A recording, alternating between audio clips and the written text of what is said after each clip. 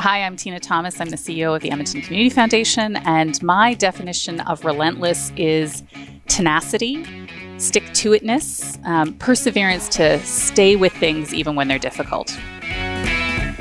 Hi, everyone, and welcome to the Relentless Podcast. I'm Kyle Duguay, and I'm so happy to be here with a very cool guest that we have on this episode. Tina Thomas, who is the CEO of the Edmonton Community Foundation, is here today. We're going to talk about her journey to get to where she's at in her career, but also about community foundations, the importance of them, and why communities need to know about them. So, Tina, thanks so much for being here. Thanks for having me. Yeah, we have never met. No. We talked yesterday on the phone for a little bit. I bothered you on a holiday Monday, so I'm sorry for that. That's okay. But it's really good to have you here and to meet you. We're going to talk a little bit about your career, what you have done in the past, and what led you to your current role that you've been in for about 7 months now. And then we're going to hopefully educate listeners, if they don't know about the Edmonton Community Foundation or the importance of it in particular. Hopefully we're going to let people know about that. Sounds great. You down with that? I'm down with that. Tina, tell us the story of Tina from the age of 5. No, we won't. We don't have to do that. I'm old. It would be a very long story. No, I think I'm older. So isn't it weird that the older we get, it's like, our stories are getting long. Yeah. But tell us about your career. Prior to coming to ECF, we call it, Edmonton Community Foundation. ECF's the easy way to say it. What were you doing prior to that? And are you from the community? Are you from the area? Like, what's going on? I grew up in Edmonton. I wasn't born in Edmonton, but I've lived here since I was just turning 5. Who knew when I said 5? Yeah, there you go. Yeah. So I went through the elementary, junior high school, all in Millwoods. Yeah. And then I went to the U of A. Cool. And from the U of A, I did a business degree. And from the U of A, I got a job in telecommunications. So I left Edmonton and I went and I was working in Ottawa for about 11 years. Oh, wow. And then had a baby. What do you mean telecommunications? What is that? So all of the equipment, like equipment here, that allows people to communicate with each other digitally across the city, across the country, across the world. Okay. So yes, I worked on the pipelines, the guts, the pieces that helped connect all the cities, all the businesses, and individuals in the cities. I worked for a company called Nortel. So it was the largest company in Canada for a long time. Yeah. Mm-hmm. At its height, I think we were over 100,000 employees worldwide. And at the bottom, we were, by the time I left, I think it was something like 18,000. So lots and lots of layoffs. So it was a really wild journey working for an organization like that in the best way. It was so good in so many ways. I learned so many things. I met amazing people. It was an organization that really allowed people to try different things. So I embraced that and I got to do a lot of different things while I was working there, from changing technologies and learning about different technologies when I had zero knowledge of them in the first place, to, doing large events at 30 Rock in New York City, to, dealing with industry analysts from all over the world and trying to influence them on the positioning of our products. So it was a pretty interesting journey, and it gave me tons of great experience. Yeah, and in Ottawa, such a beautiful city. Mm-hmm. Yeah. Really similar to Edmonton in many ways, from a size perspective and even just a culture perspective, but beautiful. with a main water line going through the middle of the city, like very, very similar. Yeah, too. River and then the canal. And then connections easily to Montreal, Quebec City, Toronto. So it was a great experience for me. I don't know what to say hub, but I mean it is very close to a lot of places. UCAN Youth Services was actually created in Ottawa. Oh, so I didn't know that. Our founder, the whole organization started in Ottawa. So I spent the first. Oh man, I guess I've been doing this for 20 years. So since 2003 to about 2016, I probably made a good 30 trips to Ottawa, and I love that city. Beautiful. Yeah, I was just there last week, and yes, I do love it. We wouldn't have left We probably could have stayed there, except I had a baby and all my family is in Edmonton and my husband's family is in Edmonton. So we decided it was time to come home, and I worked remotely for 2 years. So again, telecommunications company, working remotely was very easy. So I did that, 15 years ago. So before COVID, and it was normal for most people. Sure. I was a telecommuter. Sure. And you were working at home before anyone else was, whenever COVID hit. Yeah. Nortel had all the technology to make that possible. I worked out of Edmonton, but my team was in San Jose, North Carolina, Toronto, all of Toronto, Dallas. So I was working with people all over North America. Yeah, very cool. So you're back in Edmonton. You doing telecommunications from home, raising family, doing all that type of stuff. It was just a lot to juggle all that at once. Then what did you do work-wise? Telecom was dying. It was the telecom bubble, and I had lived through probably 10 or 11 rounds of layoffs with Nortel, which wasn't fantastic. And I had always, I happened into telecommunications. I did a business degree. It made lots of sense. But I had always felt like I wanted to spend my time and provide my talents to organizations that provided more community good. And so interestingly, a role came up at the Edmonton Public Library as their Director of Marketing, Communications and Fund Development. And I applied for it and I got it. And I didn't, I've said this all along my time at EPL that I probably thought I would stay there 2 years tops. What could I possibly do at a public library for longer than that? And I ended up staying there 13 years. Wow. So it was, extremely rewarding, lots of great opportunities to innovate, to change the perception of a well-used and loved organization in the city, but probably with not really well-known, thought of in very stereotypical ways. So it was just a great opportunity to use my marketing, communications, business, project management skills in an organization that was really open and eager to allowing me to do that. Yeah.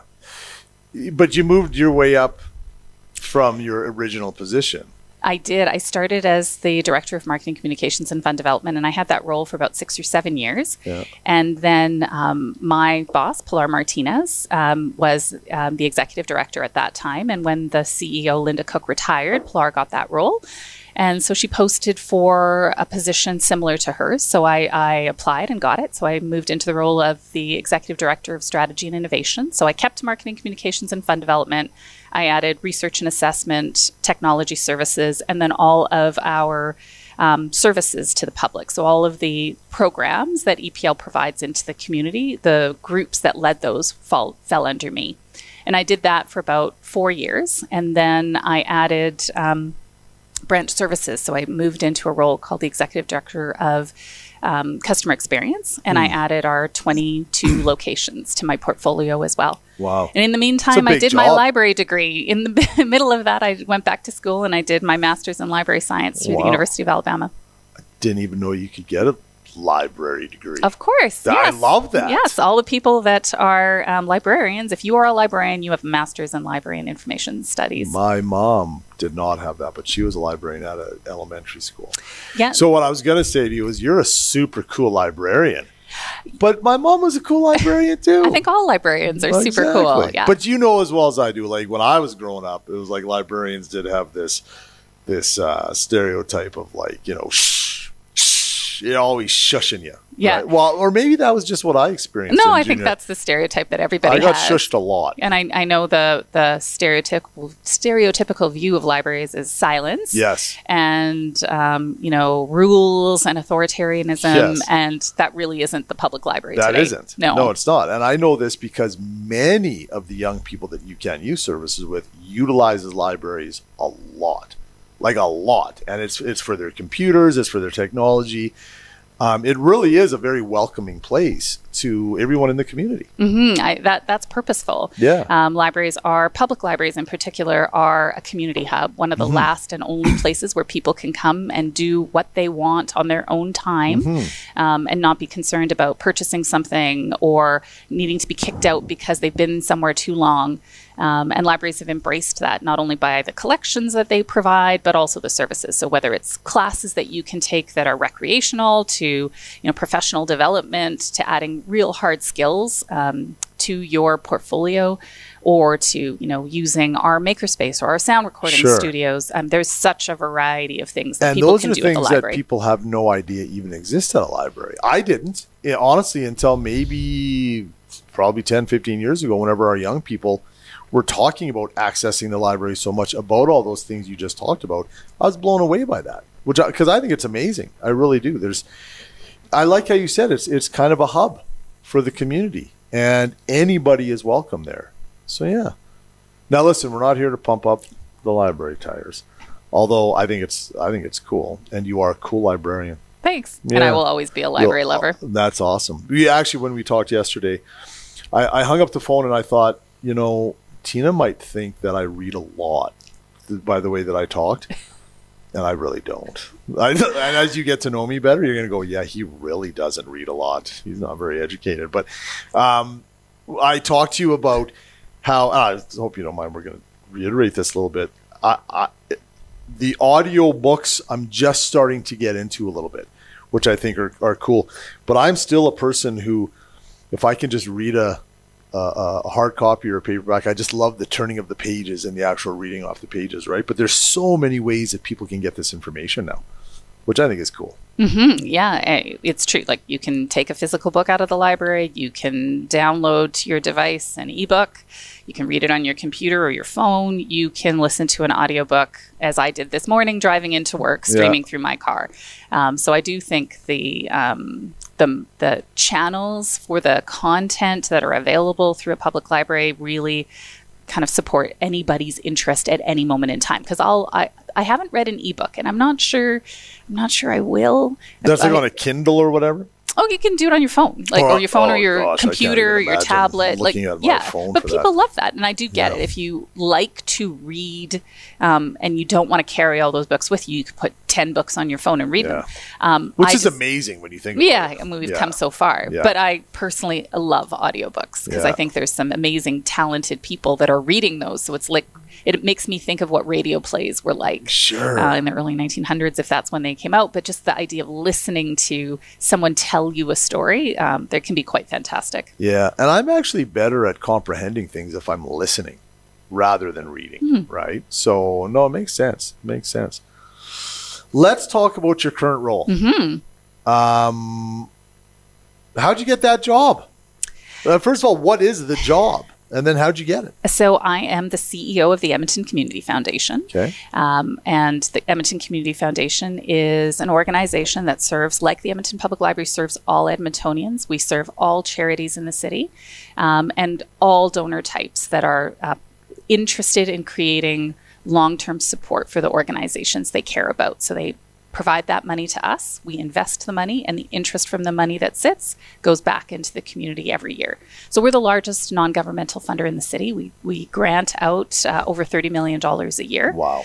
We're the fourth largest community foundation in Canada. I didn't know any of this when I was even applying for the job. I had some ideas of the impact of the Edmonton Community Foundation, because EPL had received funding from them.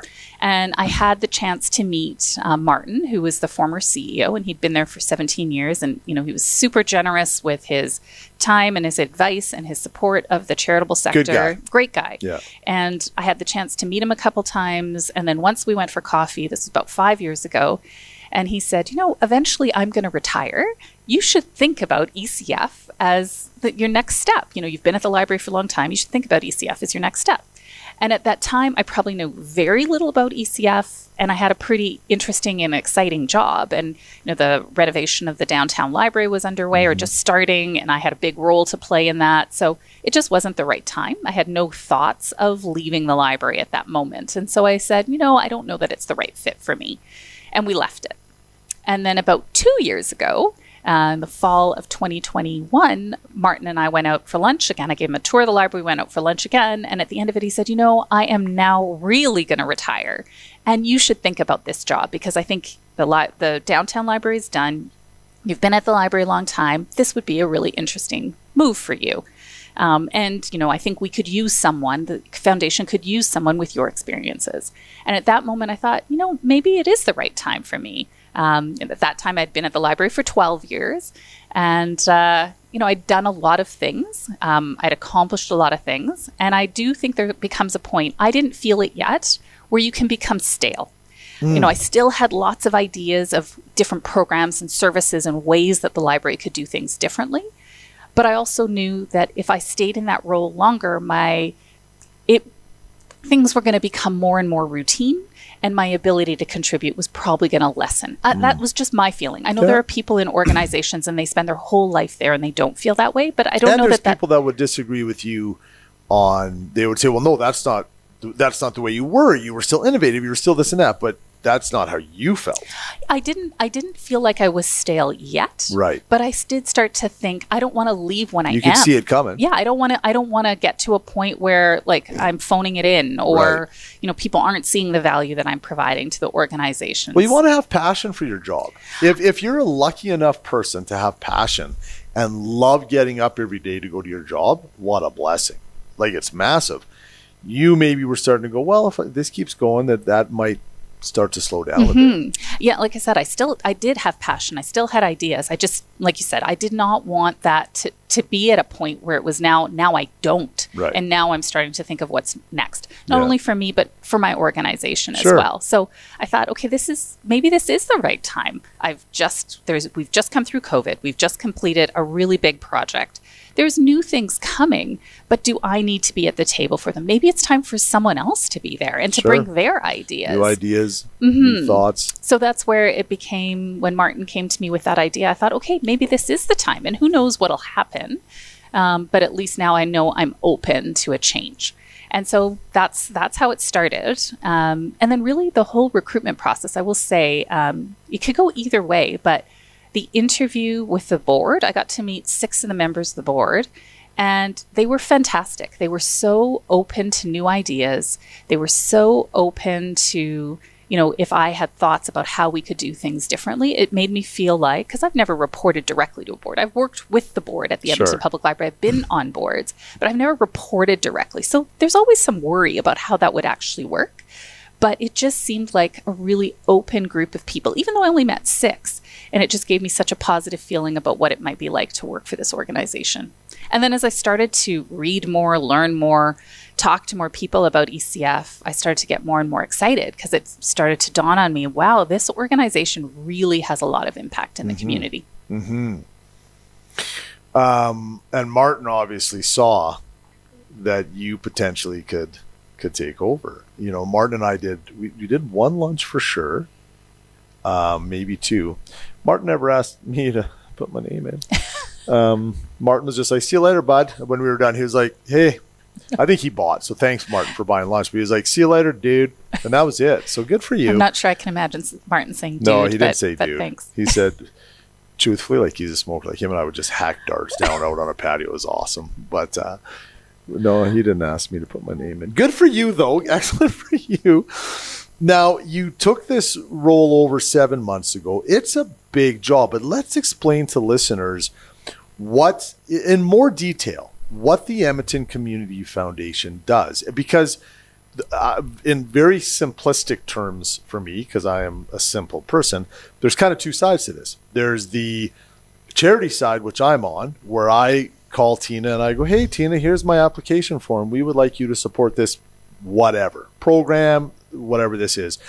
Then there's the other side of it where the people are actually giving the community foundation the money. And it's quite distinct. It has to be. Let's go into details about what those processes are, like how people can get involved on both sides.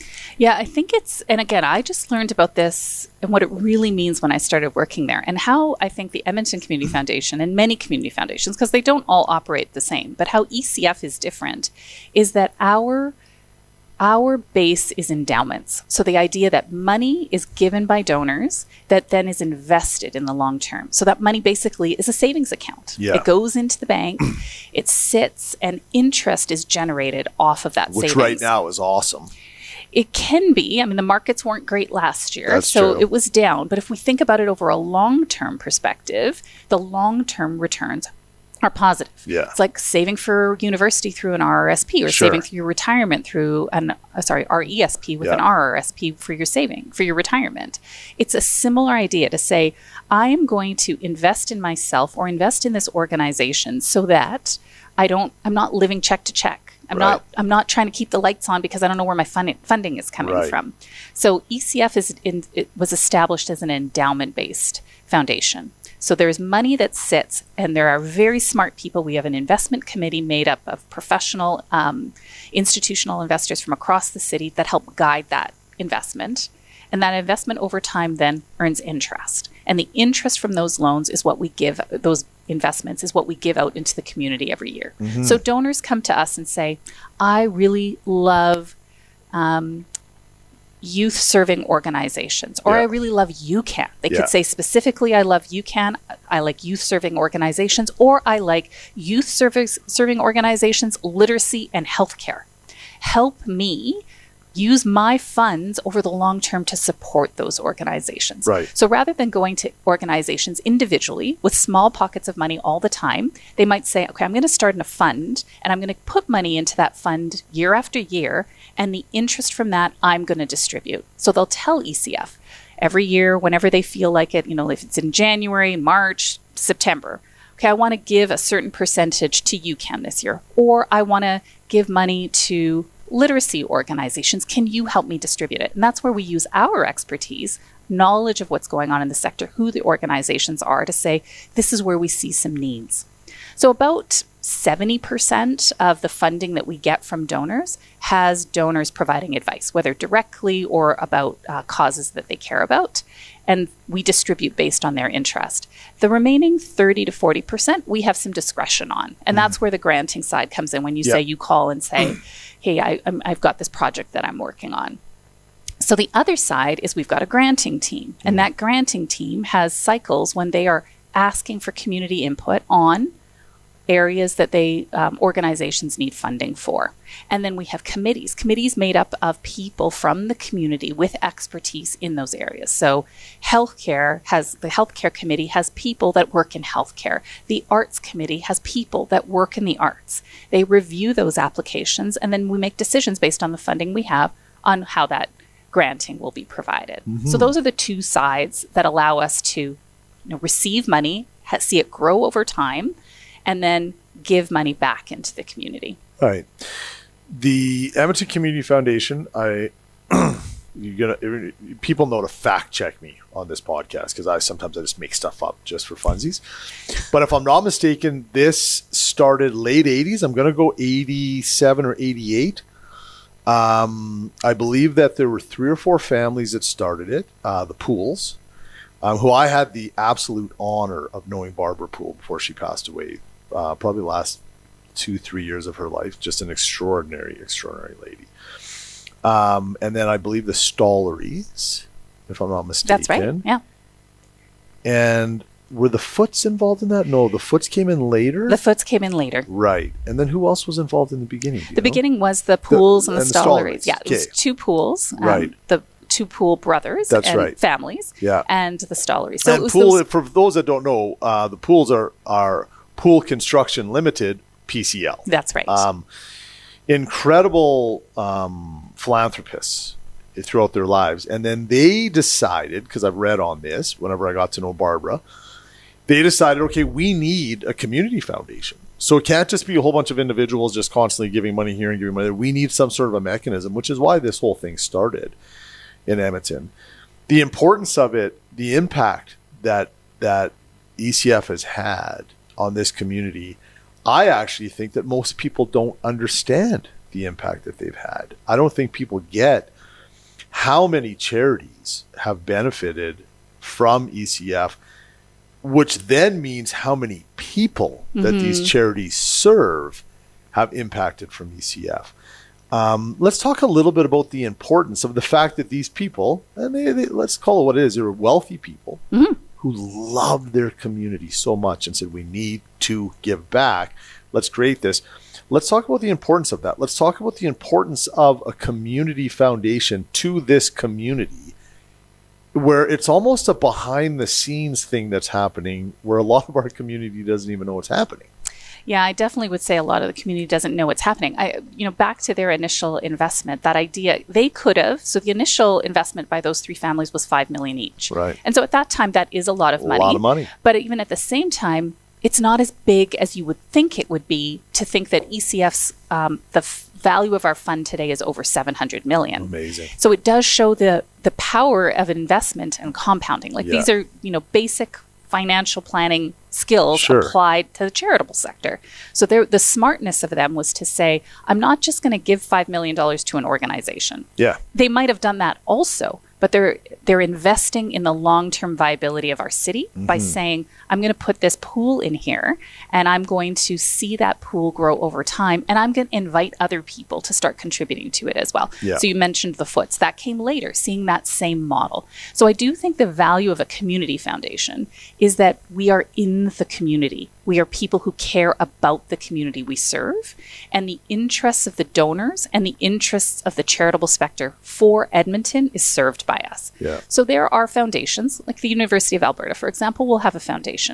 Their interest is the University of Alberta, which is great. Makes sense. Makes total sense. And when people contribute to that, they're contributing to the University of Alberta. What's, I think, exceptional about ECF, and probably what interests me, coming from an organization like EPL, which is for the whole community. It's a public library. It's not a university library. It's not a school library. It's not for one community. It's for the whole community. I think that's very parallel to the Edmonton Community Foundation, because we are a foundation for the whole city. That's right. We serve every different type of charity you could think of. Probably every charitable organization in the city has received funding through ECF, either directly or indirectly at some point in their history. Yeah. And we then also serve the interests of donors, whether they are, people like me when I started a fund, not, wealthy, not, huge donor basis, but saying, I know I can contribute to the things, the causes, the organizations that I care about in the long term. I could give them $100, $1,000 on an annual basis every once in a while. But if I really want the charities that I care about to have sustainability, then I'm investing in them with an organization like ECF. So it allows people like me to do that, but then it also allows corporations, larger donors to do the same. I was going to say, it's not just the very wealthy that put money into these foundations. I actually know people who've done, well in life. They've sold their businesses. They're not the billionaires or the multi-millionaires, but they've decided to take some of their money and they've decided to put it into a community foundation, either ECF or potentially a smaller one in the area, so that they can now have their money, like you said, making money every year, and then they're able to give that money out. And it's a legacy project really for them, right? So that hopefully that kind of lasts forever, that it continues to go on. Well, I think about the size of the ECF fund now, which has grown quite a bit in the last couple of years. But I asked, cumulatively, how much have we actually given? And it's over $330 million. That's amazing. So our fund is $700 million. We still have the $700 million, and we've given $330 million. Since the late 80s. Since we started. It's unreal. So, and that's only going to grow. There are funds that we have that the value of the fund, the value of what's been given exceeds the value of the fund now, because the fund has grown and their contribution that they're giving out into the community every year over time has now exceeded what the fund size actually is. Right. It's amazing. So that's the power of thinking of philanthropy this way. It's very different than I'm going to write you a check for $500 and hope that helps you this year. But there's still value in that, right? You need a combination of both. You have to. I mean, as a guy who runs a charity, I can't go, hey, people don't donate to me because I'm hopeful ECF's going to give me some money. But I would say what I want to see as a change is I want organizations like UCAN to also say, I can set up my own fund. Sure. I can do my events and raise the money I need to do to help with operations this year. But I might be thinking about taking part of the money that I raise and putting it into my own fund. Sure. And asking my donors to contribute to that fund so that I have both sources of income coming in. Hello, everybody. My name is Kyle Dubé, and I'm the host of the Relentless Podcast. I'm so glad that you're listening. I'm so glad that you're going to join us. Being relentless is not easy, but being relentless can work. That was the aha moment. Then the work started. Yeah. Specifically, what I cared about was the organizations that were having an impact in the lives of youth. Everybody's welcome down here, and that's what we want at the ballpark. Inclusive. It is inclusive. For your first podcast, you really went all out. We're not playing here. This is what we do. This looks like a low-rent UFC show, kind of. Yeah. Yeah. Will, you're know like me a the little bit. Dana White of UCAN. With the bald head, maybe. Yeah. And Dana Beige. Yeah. I love talking to these folks. I love learning about them, hearing their stories, and I hope that it's going to be the same for you.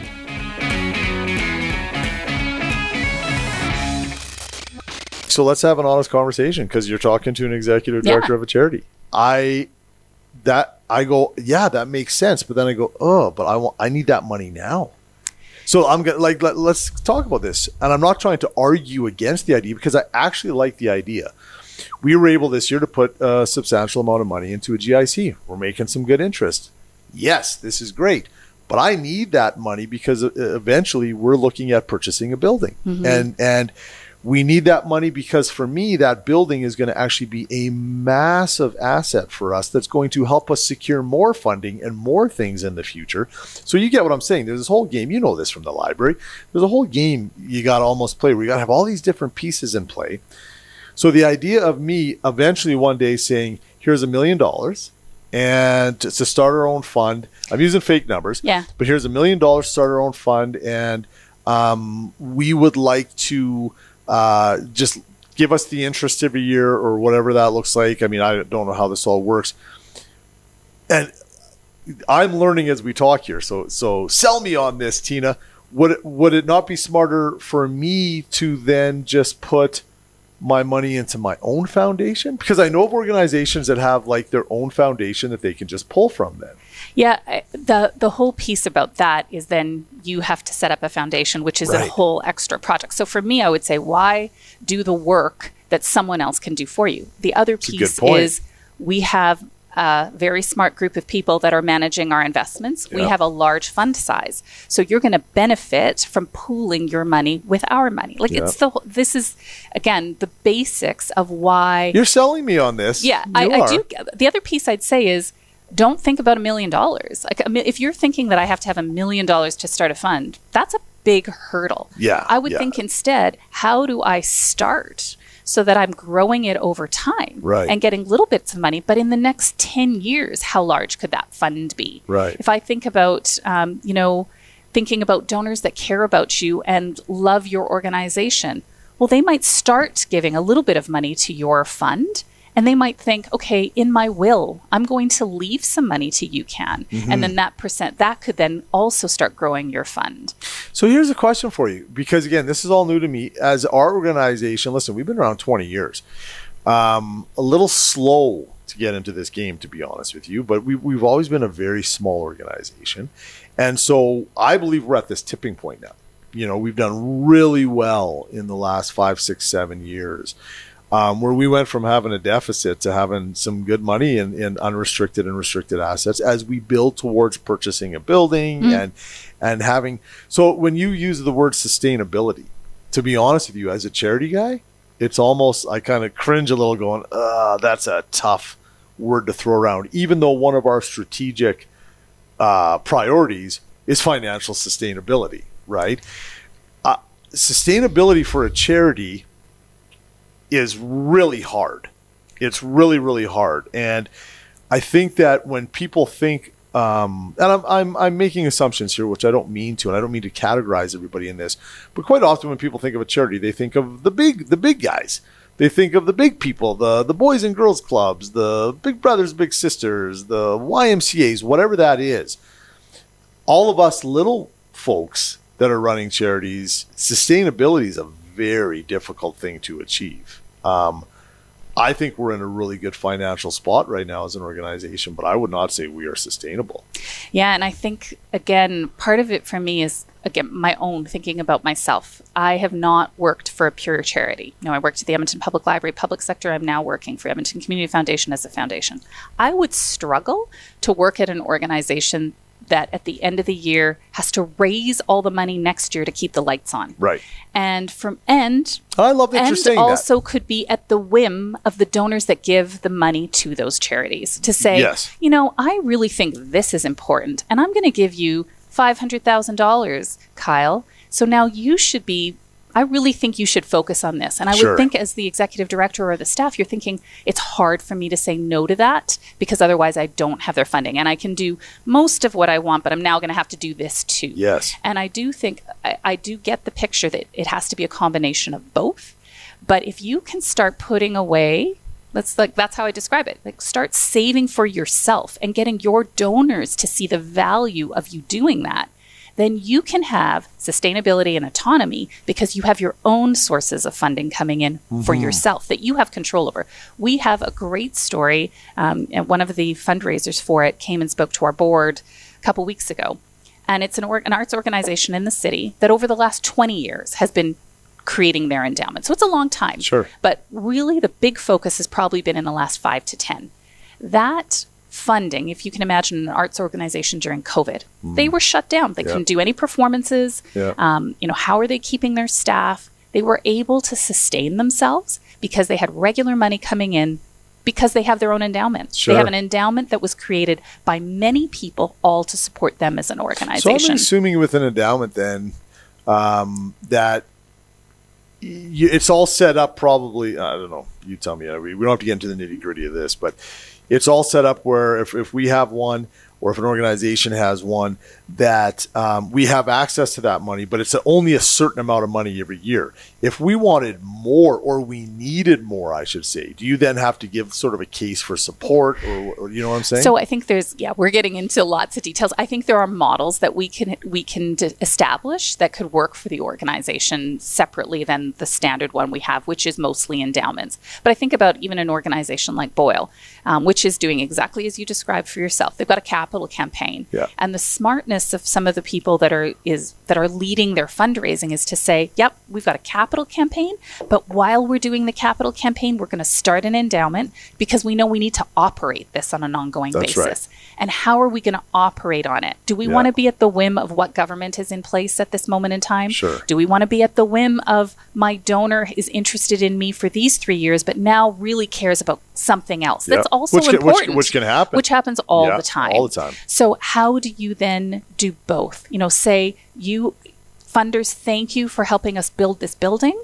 And thank you for also giving us some security in the operations by allowing us to create this endowment that is going to help sustain what we do in this building over time. Yeah. When I was at the Edmonton Public Library, again, not an organization that fundraises as its primary purpose.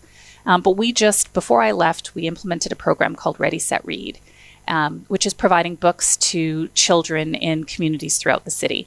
And we fundraised for 5 years of that program. But it's a team of 3. And so my view was we can't if we want this program to continue, are we going to have to fundraise for it every year? A team of 3 can't do that. And there's going to be other priorities. So if we want it to sustain, let us fundraise for an endowment for this program so that program then is funded through the money that's sitting at the Edmonton Community Foundation. So again, I think it's just a different way. It can be a different way for the charitable sector to be thinking about how do we take a little bit more control over how we are creating sustainability and autonomy for ourselves. It's a good way to look at it. And I do think that it has to be balanced. There's a variety of ways to fundraise. And we're going to look into it. I think it's an interesting way to look at it. And it is a long game thinking, which I like the long game thinking, right? I do. You are passionate about this. You're getting a little fired up here. I love it. I think there are opportunities. I think there's lots of opportunities for us to do things differently and better. I think I'm not saying mine is the only way. I'm sure there will be 10 other things that we come up with, and there could be 10 other things that we didn't even think about. But I do love thinking about how can we do this differently and better. If you, some messages to go up, because like we talked about earlier, a lot of people won't even know about the Edmonton Community Foundation. So how do we change that? How do we get people knowing about it, maybe being more involved and looking at it more seriously and understanding the impact that it has in the community? Because I'll say this, is that we've received money from ECF. There's some that we've put in for that we've gotten, some we've put in for that we didn't get. But we're actually the beneficiary of some money every October from one of the endowments. We put them on our website. I think I'm allowed to say who it is, right? Sure. The Eldon and Ann Foote Foundation Fund. So we're very fortunate that somebody within their family and where they direct their money heard of us, saw us, and this is a few years back now, probably 5, and really appreciated and loved what we were doing and just said, listen, we want to be able to give you some money every year. And it floored me, to be honest with you. It just kind of came out of nowhere. I got this letter from ECF and I was like, okay, what does this mean? And it was it's a beautiful gift every year that helps us. It really does, right? So we're the beneficiaries of it. And so my point is our young people are. They're the ones that benefit from that absolutely. money, right? So how can we obviously me saying that, however many people are listening is great, but like, how do you guys as an organization start shouting from the rooftops and pumping your tires out in the community? So it is, you talked a little bit about you're working on a strategic plan. That is one of the 3 priorities of our strategic plan is expand our reach. So part of it is, a little bit of people, it's not about pumping the tires of the Edmonton Community Foundation. For me, the awareness of the Edmonton Community Foundation and growing that awareness and expanding our reach is so that we can better serve the community organizations that we serve. The more that knowledge people have about how their contributions through us can support charities, the better off the charitable sector will be. So that's the interest. That is one of the 3 goals in our strategic plan. So we've got quite a bit of What are the work. other 2 goals? Deliver impact. Okay. So that one is really around focus. So I think we can and will continue to be a 360 funder. We will fund all sectors of the charitable sector. But I think there are gaps in the community that are not being filled where ECF, because of the kind of organization we are, can put some time and attention. We are not, because we have a long-term funding, we have a long-term vision for our funding, we don't need to be swayed by political interests or things that are happening at this moment in time. Not when you got 700 mil. Like let's call it what it is. Yeah. You got some power behind that money. You've got power to make decisions behind that money. We have a large fund. We fund quite a bit annually. And we don't have discretion over all of that, but we have enough discretion that the funding that we have discretion over can have an impact. I think the bigger thing is that we are not tied to any specific agenda or organization. Right. We can determine that based on community need. And I think that gives us the ability to look at issues that other organizations wouldn't look at. And because we can give it time. We don't have to see results in a year, in 2 years. We can say, this is an important issue and it's going to take us 5 years, 10 years to see a material impact on it. And that's the exercise I want our organization to do with the community, to say, let's look at everything. Let's look at all the social issues, the societal issues, the needs of the charitable sector, and think about how can we support that through our organization, because there's a gap in the community and that gap can be well suited through ECF, whether it's us bringing the right people together or funding something that already exists. So are you talking potentially about maybe doing long-term funding? Do you know what I'm saying? Because I'll say this as a charity guy. 2-3 year grants, awesome. We love them. We do them all the time. 5-year grants would be better. We can actually measure impact more. I don't think anyone's ever going to give you a 10-year grant, but those, I believe a 5-year, you can measure impact more, and it actually can lead to more sustainability for the organization, where now you're not having to rewrite applications every year, every second year, because a lot goes into that. Yeah, no, I agree. Yes, it absolutely could. I mean, as you know, ECF does have 2 and 3 year grants that we provide.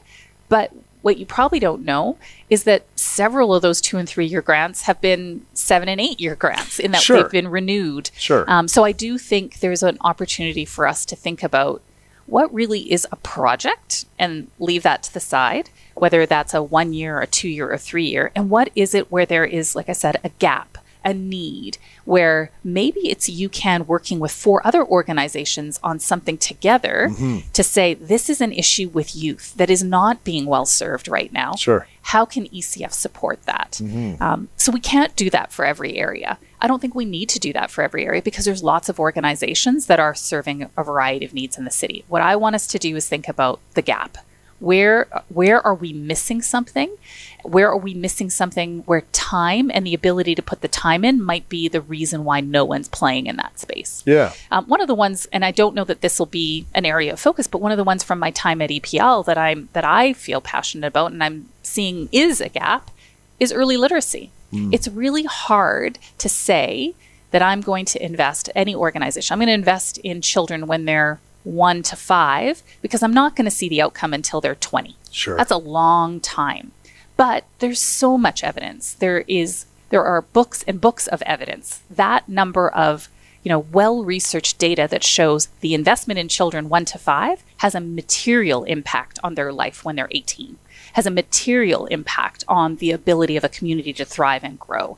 But that's not an area where there's a lot of focus on in our city. There are pockets, but it's hard because you really have to invest and be committed to something for a long term to see a change. Tina, it's so hard. No organization, including yours, is going to be able to hit every single pocket. It's impossible. And I just think that we do what we can for who we can. And for us at UCAN, we can't save every young person. We can't work with we can't be everything to everybody. It's impossible for us. So we just try to be really good at what we're good at and try to have impact on as many lives as we possibly can that way. When you guys are going to focus in on more focus, I think it's great. I think it's good that you guys are going to look. I know that there are some of those grants 2 or 3 years that do go longer. Right? Can I say one thing? If they're going to extend it, maybe we don't have to reapply the whole application. Can I just throw that out? Yeah, you can. And I have a feeling people listening. No, and I think our grant people are wholly committed to making that grant process as easy, transparent, and workable for the organizations they work with. That is one thing I've heard from many of the people in the charitable sector that I've talked to is that as a funder, while we certainly have areas we can improve, ECF is better because we have less hoops. And we're more collaborative and we'll fund things that other people won't fund. Those are all great. I agree. My only thing is I fully and I expect accountability measures to be put into play. I actually get frustrated. There's a couple funders out there over the years, I'm talking 20 years, where it's honestly easy money. And people are getting this easy money. And I'm thinking to myself, very honestly, why aren't these guys getting it? Because they're probably going to bullshit about their stats and they're not going to. And I love accountability. I want that. I think it needs, you got to put some effort in to get some money. I believe that. My big thing though, is that if we're extending something and we're literally not changing the work because it's working and it's great. And the funder says, this is good. We want to give you another year, another 2, another 3 years. Then why are you making us rewrite the entire thing and then actually saying change it up a little bit? That doesn't make sense to me. The person who, Andrea, who is responsible for administering our larger and longer term grants, has said exactly the same thing. So that is a model that I think it just makes it easier on everybody involved. Agreed. Right? So this has been really good. And what's interesting is that you were like, I don't think we can talk that long. And we have talked for about, I think it's more than 45 minutes. Oh, wow. Went by fast. It did. This has been good. Is there anything else that you want to touch on for Edmonton Community Foundation? Is there anything else that you, want the community to know and maybe how they can get involved? I'll reiterate the 2 things. One, I do think our foundation, the way that we operate, the way that we're going to modify how we operate, is an opportunity for donors to have longer term impact on the community we love and live in. and for the charitable sector to think about how they have sustainability and autonomy. And I think the Edmonton Community Foundation is uniquely positioned on both those fronts. So that is why I'm so excited about the role that I have right now. So I'd like to, see more and more people think differently about how the charitable sector is funded. On the other side, this piece about where we're going to focus, we're going to spend some time. We're not going to know it right away. So, people that are in the charitable sector, don't be worried. We're not going to do this in isolation. We're really going to look for input, guidance, feedback, their expertise to help us determine where those gaps are that ECF is best suited to support. That's awesome. Thank you so much for being here. We are going to do what I call the Relentless Quiz. And this is very exciting. Okay. This will determine if you are relentless, though. Okay. So there's no pressure, Tina. There's no pressure. Are you ready? Yeah, sure. Scientifically proven. We didn't get a grant to do it. Okay. Just saying, but it's scientifically proven. Fruits or vegetables? Oh, vegetables. Okay. City or countryside? City. You're very fast on Yeah. these answers. Dirty bathroom or dirty kitchen? Oh, gosh, neither. No. No way on either of those. Gosh. It's so hard for me not to comment, but it's scientific, so I can't. Yeah, there you go. I'll be looking forward to what this says about me afterwards. That's right. Salty or sweet? Sweet. Interesting, because you go vegetables and then you go sweet. Yeah. And people that go fruits usually go salty. Yeah, but I like dark chocolate. So is it sweet? It's probably bitter with like dark chocolate with salt. Okay. Yeah. I know it doesn't look like I would ever eat anything like that. It looks like I don't eat vegetables, I know. Morning or night? Both. I am an early riser and a late sleeper. My best thing would be to have a nap in the afternoon. Oh, Yeah. so you're your napper. I'm not, but I But probably you could- would like one. I would love it. Probably at like 4 in the afternoon, I could have a nice nap. That would be good. Or 10 in the morning. But usually 10 in the morning, I'm usually, no, because I'm usually up by 6 and I don't go Wow. to bed till midnight. So it'd be Wow. nice to have something in So the you're middle. going 6 hours a night most nights? 6 or less. Yeah. Wow. Favorite comedy movie? Comedy movie. Oh my goodness. I can't think of one right now. Come on, what makes you laugh, Tina? What makes you laugh? What I mean, I can think of favorite comedians. I mean, I do love Dave Chappelle, and I did love the Chappelle Show. Okay. That's not a movie.